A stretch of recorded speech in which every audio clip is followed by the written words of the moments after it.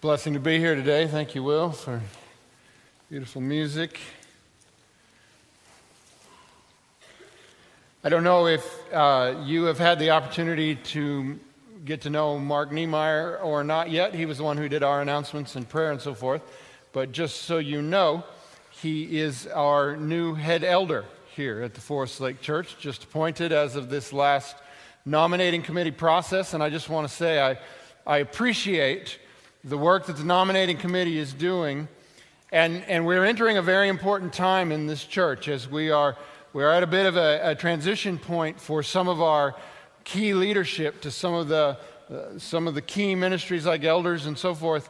And we're making that generational step again, where a new generation is coming forward and taking up responsibility and participating. Now, Mark's been active for a long time in a lot of different ways here at the church and as an elder, but also at Fleece, at Forest Lake Education Center. He currently serves as the finance committee chair over there and has been a part of the board there for quite some time. But we're pleased as a pastoral staff to have him stepping into this role and look forward to the energy and the ideas he'll be bringing to the elder ministry in the days ahead. So pray for Mark and be thankful for his willingness to serve us in this church at this time. I also want to make you aware, next Sabbath we have a special guest speaker. Alfonso Green is his name. He is one of the pastors of the Huntsville First Church, and he'll be in town, and he'll be our speaker next week. I know him because he's in my Doctor of Ministry cohort, and we got to know each other through that. And he thinks the world of this church and this place because he grew up around here, and he's got some time at Forest Lake Academy and history in this church, and it's a real thrill to him. When I said, hey, would you like to come preach sometime? He was excited to think he'd get to come back to this place and be the speaker. So he will be here next Sabbath. Unfortunately, I'll be away, so I won't be able to host him like I want to, but Pastor Steve has agreed to look after him and make sure his experience is a good one. And I just say to you all, make it really good for him, because he's one of the good guys, and he's one of my buddies in my Doctor of Ministry cohort. So he'll be at second service as well. Yeah, that's right. He'll be at all three services. All three services. So we're going to wear him out. We're going to work him. Yeah, that's right. So we're excited to have him come, and looking forward to him being here. So, all right, we got a lot to do today. So let's pray and jump right in. Father in heaven, we pray that your Spirit will be with us today, Lord, and that you will inhabit every part of the words spoken and the actions taken, and that what we do would be pleasing in your sight, and you would grant us insight from the story of Jesus that will affect us in how we view each other. In Jesus' name, amen. Amen. So we're on the last Sabbath of our Frame series. We did this series last summer, and then again this year we've had a chance to spend 3 weeks on the frames topic. And if that sounds a little strange to you, you haven't been here, let me explain. What we're talking about is the fundamental beliefs of the Adventist church, some of the doctrines of the church. And this image of a frame, and I appreciate Pastor Bernie coming up with this idea originally, as our doctrines serve us as frames. Now, sometimes we can get carried away with them, and we get over-fixated on the doctrines themselves, and we lose sight of the fact that the doctrine is the frame, but the picture is supposed to be a picture of Jesus. Man. We're not supposed to just focus on the frame. The frame is there to help us see Jesus better. So as we've reflected on these different fundamental beliefs of the church, we've done so in that context of helping us understand what does it mean in Christ? What is he calling us to? What is the picture we need to see here?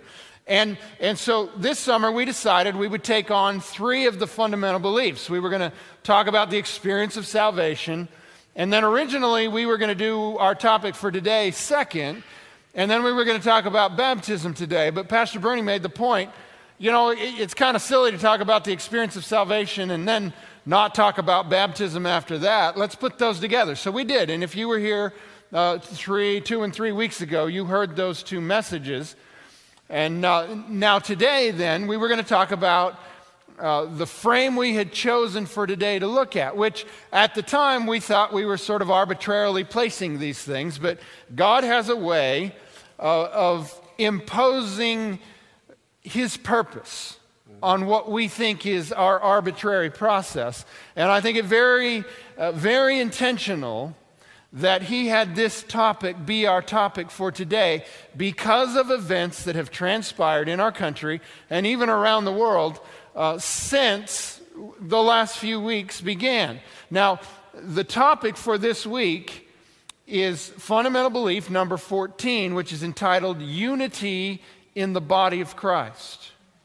And isn't it interesting, at a time where within our culture and within our society there is so much pressure on the fault lines within our communities and within our societies, that this is the topic the Lord would have for us to consider today. As we thought about this, and for the other topics in this, I was speaking at first and third, and Pastor Bernie was doing another message at second, we thought, let's do this together. Let's get up here together and let's talk about this fundamental belief together. Now, he'll have more things to say in a little bit. He's not just here to make me look good, but he's got some other things that he's going to be adding in a minute. But before we do that, I want to read to you the words of fundamental belief number 14, unity in the body of Christ. So if you were to go to the Adventist Church website and you were to pull up the doctrine section and you went down to number 14, here's what you would find. The church is one body with many members, called from every nation, kindred, tongue, and people. In Christ, we are a new creation. Distinctions of race, culture, learning, and nationality, and differences between high and low, rich and poor, male and female, must not be divisive among us. We are all equal in Christ, who by one Spirit has bonded us into one fellowship with Him and with one another. We are to serve and be served without partiality or reservation. Through the revelation of Jesus Christ in the Scriptures, we share the same faith and hope and reach out in one witness to all. This unity has its source in the oneness of the triune God, who has adopted us as His children. Now, we're in agreement that we like this doctrine and the way that it is written and what it has to say, that this really does capture what we're going for with unity in the body of Christ. Now, in truth, it's really just paraphrases of a series of texts put one after another, put together. But I believe it is a fair reflection of what the Bible is teaching us on this topic and what it's calling us to. And it's exactly what we want. It's exactly what we want to see. And let me just say, in the context of this church community, this Forest Lake Church community, we have intentionally sought for a number of years that go back before my time or Pastor Bernie's here. This church has sought to have a voice that is relevant and meaningful to a diverse collection of believers.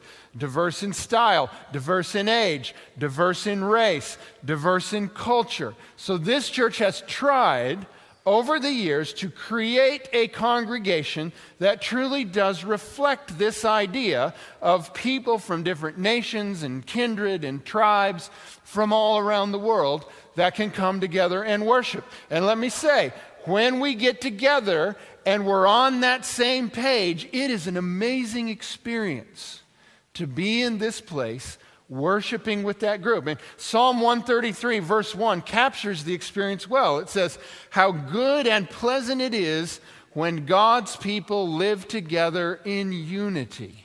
Amen. Now, I love it when we're able to do this. And sometimes it's not even hard. We just fall right into it, and it's just amazing. And we have this amazing experience here together where we're all knit together as this new creation in Christ. I love it when that happens. Sometimes it's easy. Sometimes it seems impossible. And we look at each other and say, why in the world are we even trying to do this? Just pick a group of people exactly like me, and it'll always be easy. Why in the world do I have to be in a church full of people different from me?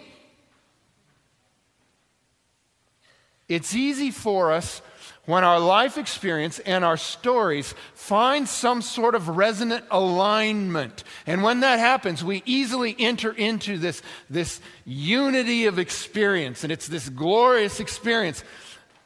But then sometimes something happens. And the narratives that have shaped our lives, the differing narratives that have shaped our lives, lead us to a point where we view the exact same event and the exact same set of facts with a radically different perspective.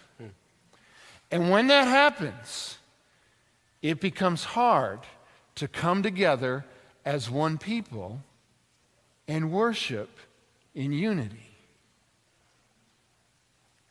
So in light of the events that have taken place in this country over the last couple of weeks, the events in Baton Rouge, Louisiana, and St. Paul, Minnesota, where situations escalated to the point where an African-American man, a young man in some cases, was killed at the hands of law enforcement. And then not long after that, the events that took place in Dallas, where police officers were killed in the line of duty. It became apparent to Bernie and I, just as we talked with each other and as we talked with different folks in the church, that these situations have impacted this community of faith in an uneven way. To the point where there are some in the community that are saying, yes, those things were terrible, but can't we move on now? And there are other people in the community saying, why in the world do we never deal with these things when they happen? So it was in that context that Pastor Bernie and I thought this might be a good day for us all to come together and ask ourselves some tough questions. So we came up with 4 different questions to give us a context for our reflection here as we go forward. So we got 4 questions here. Maybe we should divide them up. I read them at first, you read them at second. So we'll divide them up here at third. I'll do 1 and 3, and you do 2 and 4. How about that? Does that work? Okay, here we go. Here's the first one we want you to reflect on. Am I more interested in doing what it takes to be united, or am I more interested in being right? And let me just say before I say that, I saw a cartoon on the internet that cracked me up on this. There's a stick drawing of a guy at his computer, and it's late at night, and he's feverishly typing, and a voice comes from the other room and says, "Come to bed." And he says, "I can't, this is important." And the voice in the other room says, "What is it?" And he says, "Someone on the internet is wrong." There's been a lot of that lately, hasn't there? Am I more interested in doing what it takes to be united, or am I more interested in being right? All right, go ahead. So, number 2, am I willing to admit not everyone's experience has been the same as mine, and things I dismiss as fantasy might be reality for someone else? What if what seems to me to be an anecdotal anomaly is to someone else an illustration of a norm? Can I believe that someone who doesn't know my reality can still be my brother or my sister? So, with these questions in our minds, I want to take a minute here, and Pastor Bernie and I are both going to share a little bit of our own experience in the context of these days. Now, we have a lot in common. We're both pastors of the Forest Lake Church. We both have childhoods that happened before this time. We grew up through those times. We got in a little bit of trouble, but not a ton of trouble. Neither of us got into a whole lot of trouble. But yet our experiences are not identical.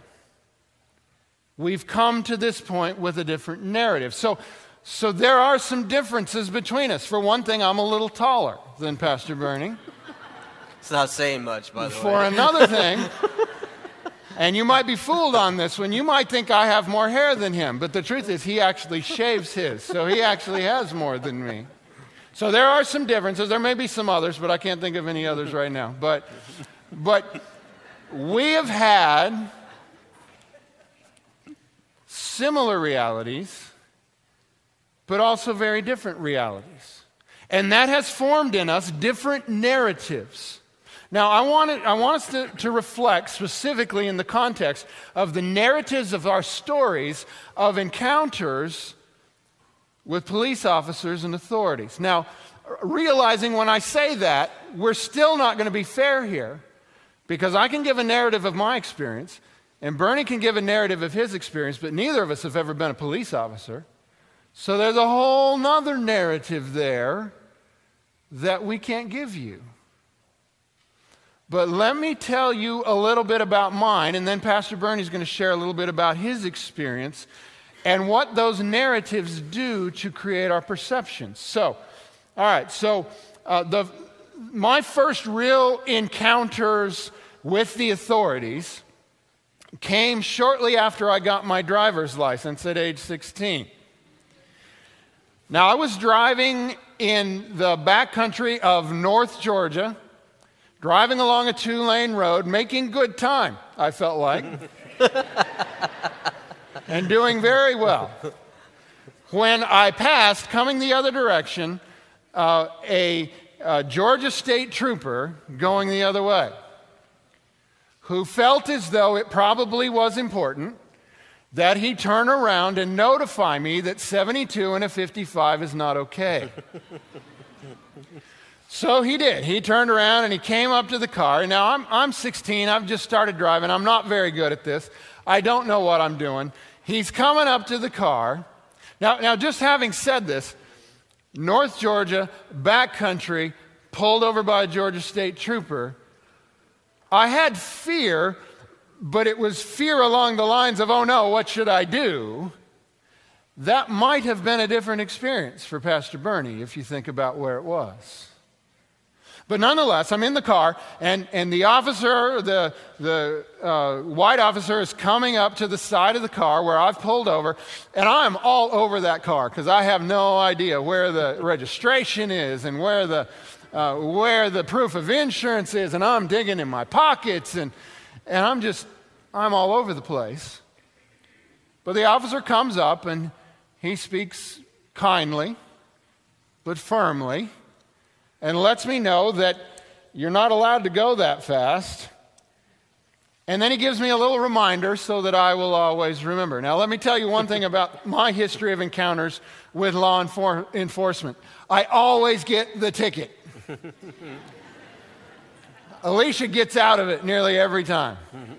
I always get the ticket. And this was no exception. He wrote me up, and sure enough, there it was. So what did I learn from that experience? It's really lousy to get pulled over because it costs you money. But that was all I learned. I wasn't afraid as a result. So that was my experience on that day. Now, I had another experience that happened some years later after I had become a pastor. We'd recently moved to Virginia, and I was driving along, and I had neglected to change my license plate, okay? It was still the plate from where I lived before. And I don't know if you know this, but they expect you to do that fairly soon after you move. And I hadn't done it right away, and to make matters worse, okay, technically it had expired 4 months ago, but those are details, when you're busy living life. So I'm driving along with my expired out-of-state plates, and I don't even live there anymore. And sure enough, I got pulled over by a police officer. This time it was an African-American police officer. And he came up to the car, and he spoke to me respectfully and asked me, did I know that my plates were expired? And it's a real bummer when you're a pastor because you just can't lie. And so I said, yeah, I knew that. And so then he did the craziest thing. He impounded my car. I couldn't believe it. I was incensed. I wanted to play the pastor card, but it seemed like maybe that would denigrate the whole profession, so I thought I better leave that out. But he did. He just plain and pounded the car, and I'm left walking down the road, and Alicia has to come and pick me up. And I was mad, and it cost me lots of money. But you know what? I never once was in fear for my life. And we had a fairly heated discussion. So my experience with authorities like that have always taught me that, yeah, you're always going to get a fine, and there's not really anything you can do about that, but it's not dangerous. And so you have to understand and try to understand my narrative and my experience without automatically judging it, that anytime I hear a story about a traffic stop that somehow escalates to the point where someone dies, my mind, based on my narrative and experience, automatically goes in the direction of thinking, what in the world did he do wrong? Because that doesn't happen when I get stopped. But Pastor Bernie has some different experiences.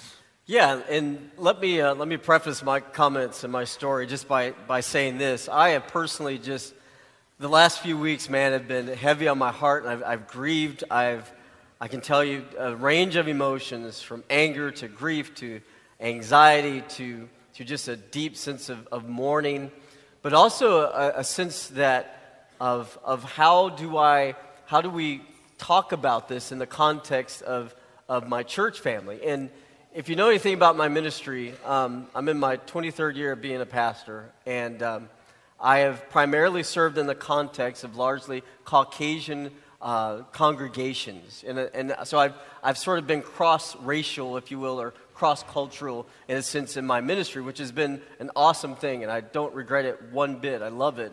But it's also created a situation where things in the larger culture arise that sort of demand a conversation, or at least they create conversations and people are talking about them. And if they're along racial lines, they can create a certain tension. And I always somewhat feel awkward in that as I come to my congregation, wherever I'm serving, and this is my current congregation, I always want to convey this idea, and that is, you are my household of faith. You are my brothers and my sisters. You say amen there so he doesn't feel nervous. There you go. Yeah, I'm starting to question that right there. There you go, yeah. But you are my family. You are my brothers and my sisters. And there's a common narrative that we share and so forth. But that isn't to dismiss in any way my other connections to my African American household, if you will, and to that experience of being black in this country.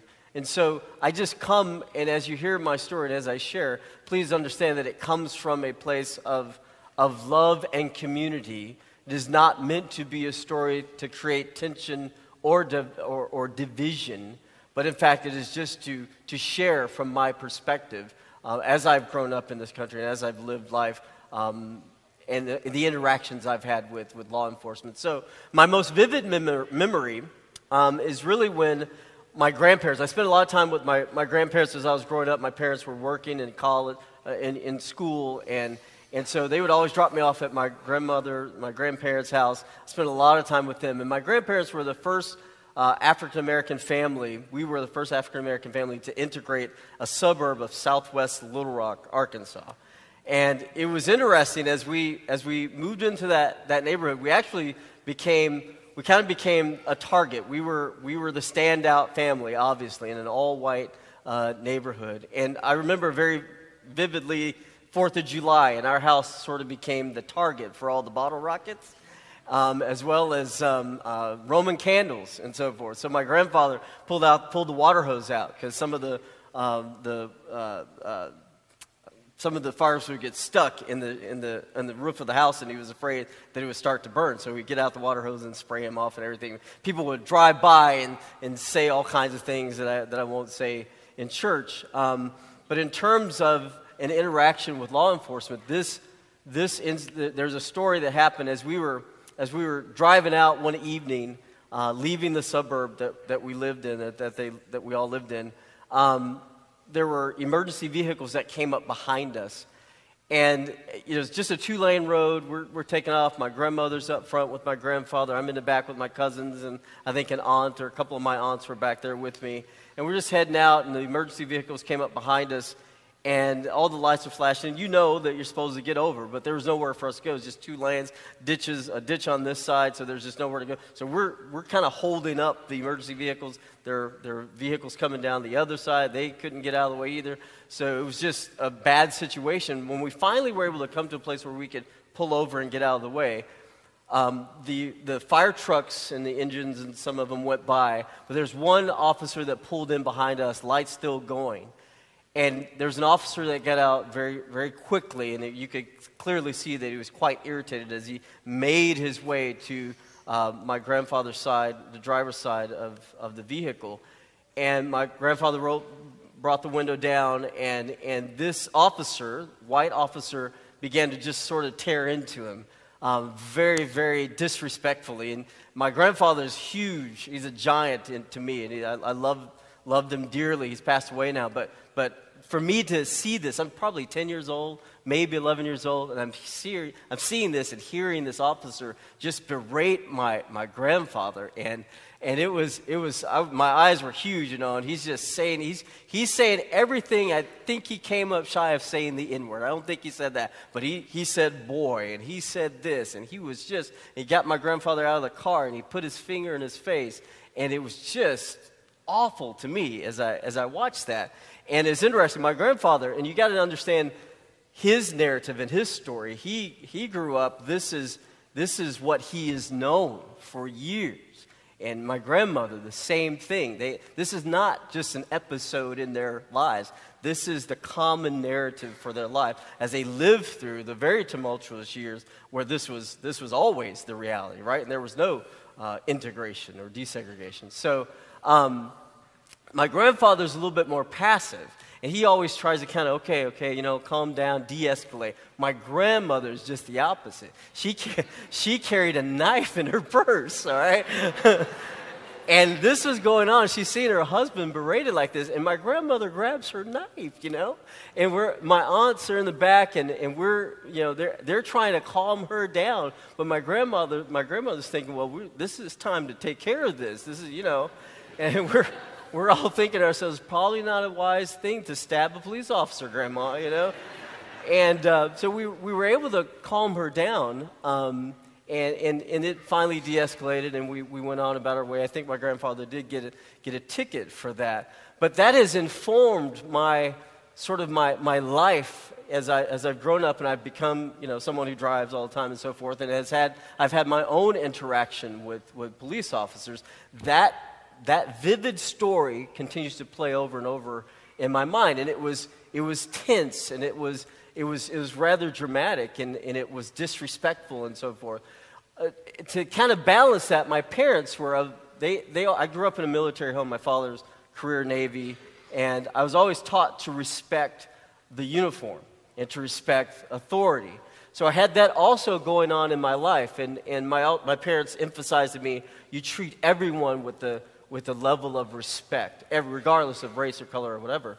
And so, but at the same time, I'd seen my grandfather disrespect in such a vivid way. I'd grown up in his house where the fireworks were shot and things were shouted out as people drove by. So I had these two sort of stories playing out in my mind. So when I would get pulled over later in life, and I had numerous times, and I always get the ticket too, there is a certain tension there. There is a certain lingering question of where could this go?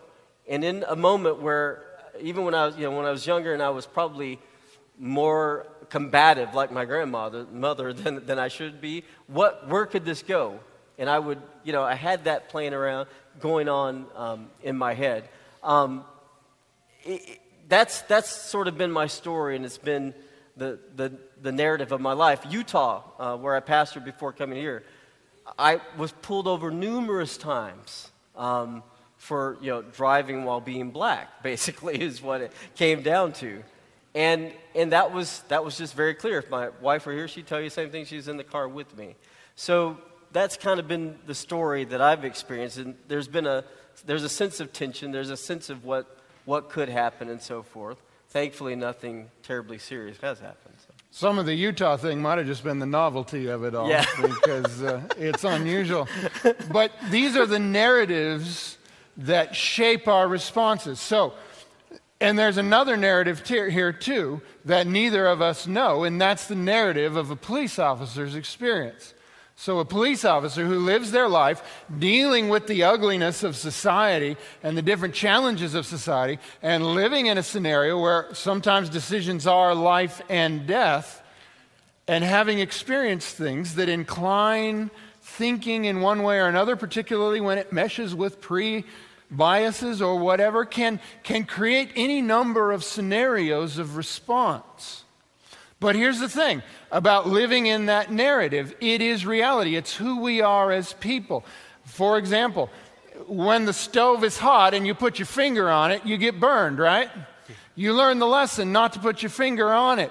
You're stupid if you don't learn the lesson to not put your finger on the hot stove. That's what the narrative of your life teaches you. And when enough experience goes in the same way, you will respond in certain ways. So, just by default, a situation like the situations that occurred in Baton Rouge or in St. Paul, invariably someone with a narrative like mine is going to approach that and say, these are very unfortunate, anomalous anecdotes.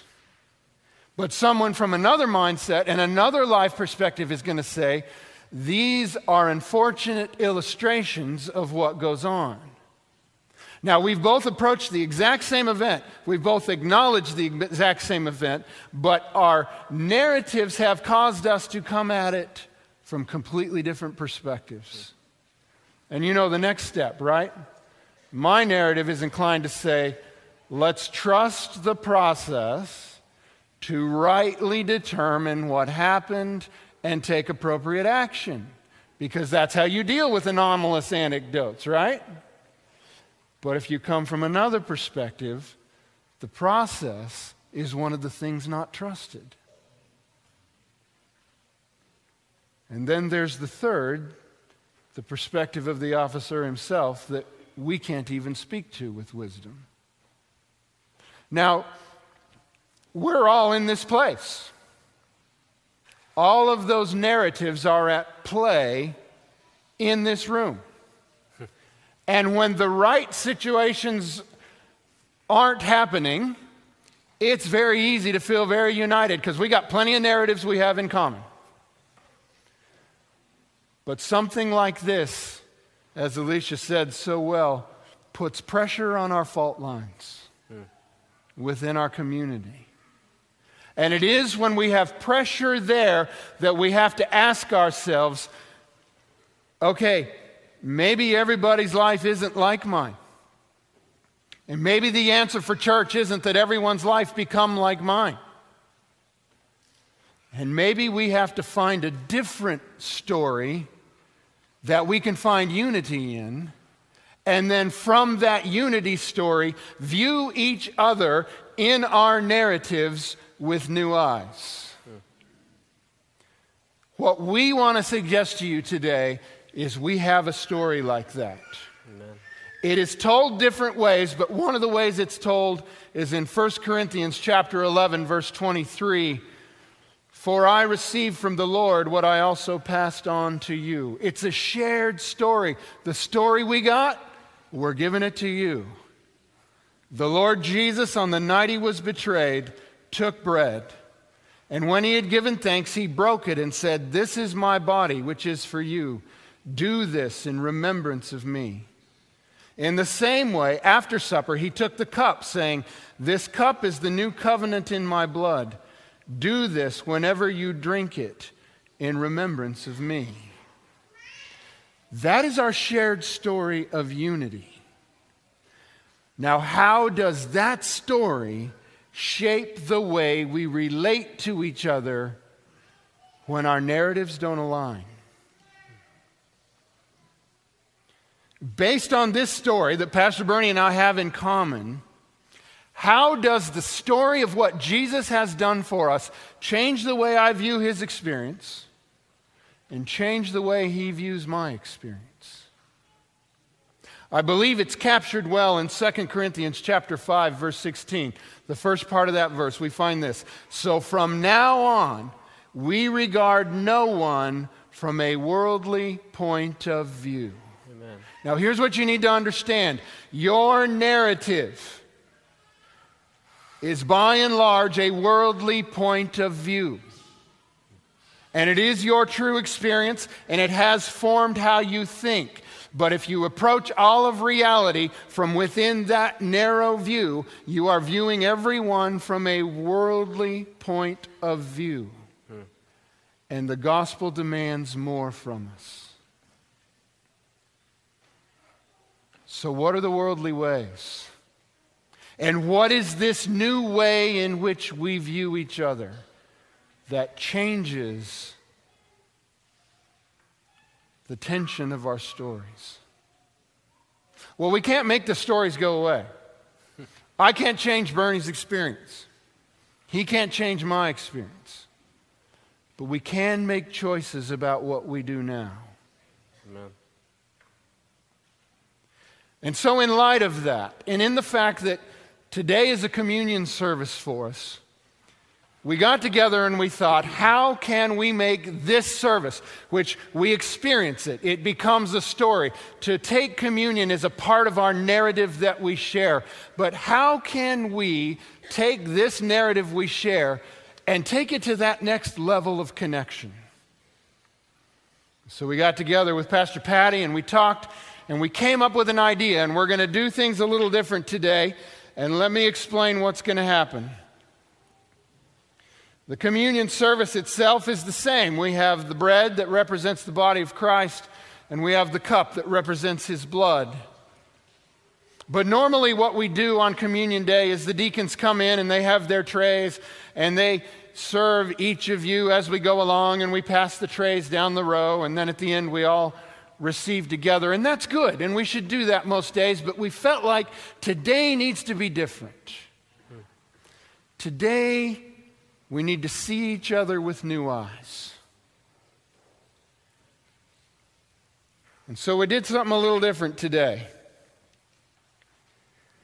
We got these little packages, and the deaconesses worked hard to put in each one of these one of the communion pieces of communion bread, and we got these little vials, and we filled those with the juice with the lid. And here's what we're going to do in just a few minutes. Pastor Bernie and I will say the prayer over the emblems as we usually do. But then after that, he and I will take these trays, and the deacons will come, and they'll be in the aisles with other trays. And we will stand down here, and everyone will come and take one of these vials and one of these packages of bread. But here's the thing today. It's not for you. Someone else is picking yours up. You're going to take these, and you're going to take it to someone who is your brother and sister, and you're going to give these to them. And you're going to say, when you do that, we have something for you to say here. We'll put it on the screen. As you hand them, you'll say, these are the symbols of our shared story of unity. And the response will be, mine are the same as yours. Because this is the table that unites us. This is the story that brings us together. And by God's grace and by his Holy Spirit, we're going to see each other differently today in this service. So in a moment, Pastor Bernie and I will say a prayer for these emblems. When the prayer is done, we'll move down and the deacons will come, and then everyone will go to one of the deacons somewhere and take one of these, one of the vials and one of the little bags, and then you are to find someone and give it to them. And I want to give you this extra challenge. Don't give it to the person you came with. Amen. Find somebody, preferably that you don't know. Someone whose narrative is probably different from yours. And have that moment of bonding that says, in these emblems is represented our unity in Christ. Amen. That's the goal. So in a moment we will begin this service. I will say the prayer now for the bread, and Pastor Bernie will pray for the cup. Father in heaven, look upon us and have mercy on us, for we are trapped in our stories, and it's hard for us to see each other in truth. And Jesus, I know as you hung on the cross for us, you knew that we would struggle to be united. But you, by your life and death and resurrection, have done everything that can be done for us. And you have sent us your Holy Spirit. And so, Lord, we ask that with this emblem of the bread, which represents your broken body, that we will understand there is a narrative that's larger, that links us as your brothers and sisters, and calls us, demands of us, grace and mercy toward one another, not just in word but in action. Because you showed us by giving your body what it means to act for those you love. Amen. May this emblem be filled with all these things and more this day. In Jesus' name, amen. And Father, by the fact that we are seated here this morning, we affirm the notion that we are indeed brothers and sisters in the faith. It's because of your shed blood that we are given the privilege to come alongside of one another and to be counted as the family of God and brothers and sisters. And so, Father, we come and we say thank you for what you've already done, that by the shedding of your blood we are cleansed, we are made new. And as it says in the Scripture, it says that this is the new covenant in your blood. May we also affirm that new covenant that not only binds us with you, but it binds us to one another, that we would be faithful to you and in turn be faithful to one another, faithful as brothers and sisters, committed to hearing one another's stories, and committed to treating one another in such a way that brings you honor and glory. We thank you, Father, for these emblems today, and as we partake of them, may we be reminded of your great sacrifice in our behalf. In Jesus' name, amen. Amen. Now understand as you receive these that it's not likely to work out perfectly that everyone only exchanges once and we find all the perfect matches in the room. So it's okay if you exchange more than one time. The point is, don't take your own and serve yourself. It's about serving each other and seeing each other today. I hope by now everyone's had a chance to share with someone. And I think we have enough. It seems that the deacons still have a few there, so if everyone has had a chance to share, then let's together take this bread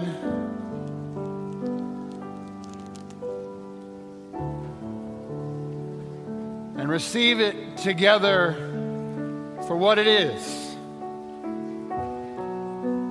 The symbol of the body of Christ broken for us, the story that we share. The body in which we have hope of eternal life together.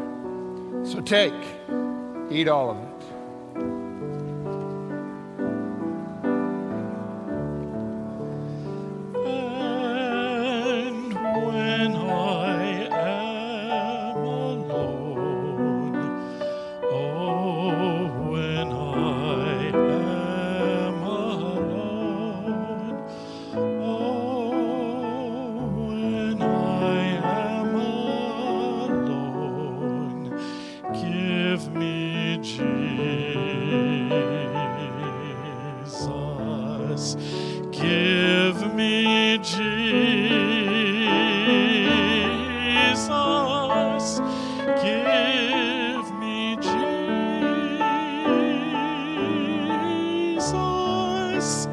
You may have all.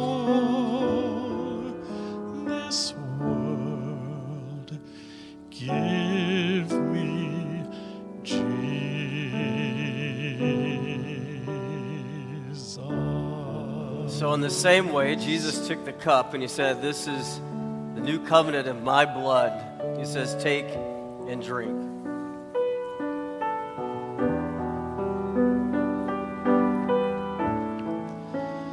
And when I'm feeling low, oh, when I'm feeling low, yes, when I'm feeling low, give me Jesus.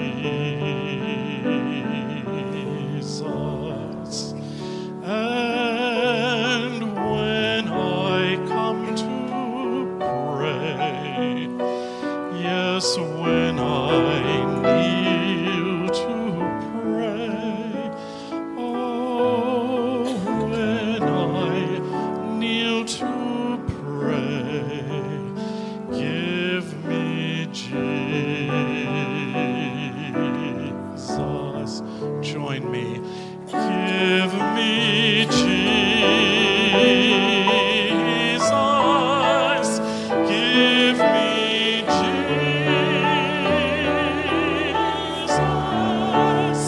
You may have all this world. Give me Jesus.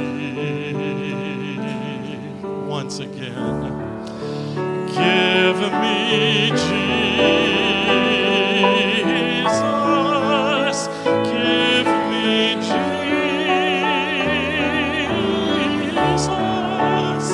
You may have all this world.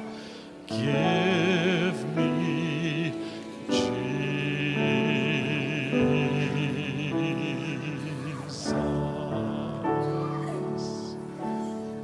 In a moment for our benediction, we're going to close with the reading of a couple of texts. But this is for you to take home, to remember this day, and when you see it, to remember I no longer view anyone with worldly eyes, but I view them through the blood of Jesus. Amen. Speak and act as those who are going to be judged by the law that gives freedom, because judgment without mercy will be shown to anyone who has not been merciful. Mercy triumphs over judgment. Do not let any unwholesome talk come out of your mouths, but only what is helpful for building others up according to their needs, that it may benefit those who listen. And do not grieve the Holy Spirit of God, with whom you were sealed for the day of redemption. Get rid of all bitterness, rage, and anger, brawling and slander, along with every form of malice. Be kind and compassionate to one another, forgiving each other, just as in Christ God forgave you. Dear children, let us not love with words or speech, but with actions and in truth. Amen. You cannot leave a service like this without extending an embrace of love to your brothers and sisters. So let that be the means of our dismissal, that we would this day embrace one another as we go out. Amen. Amen.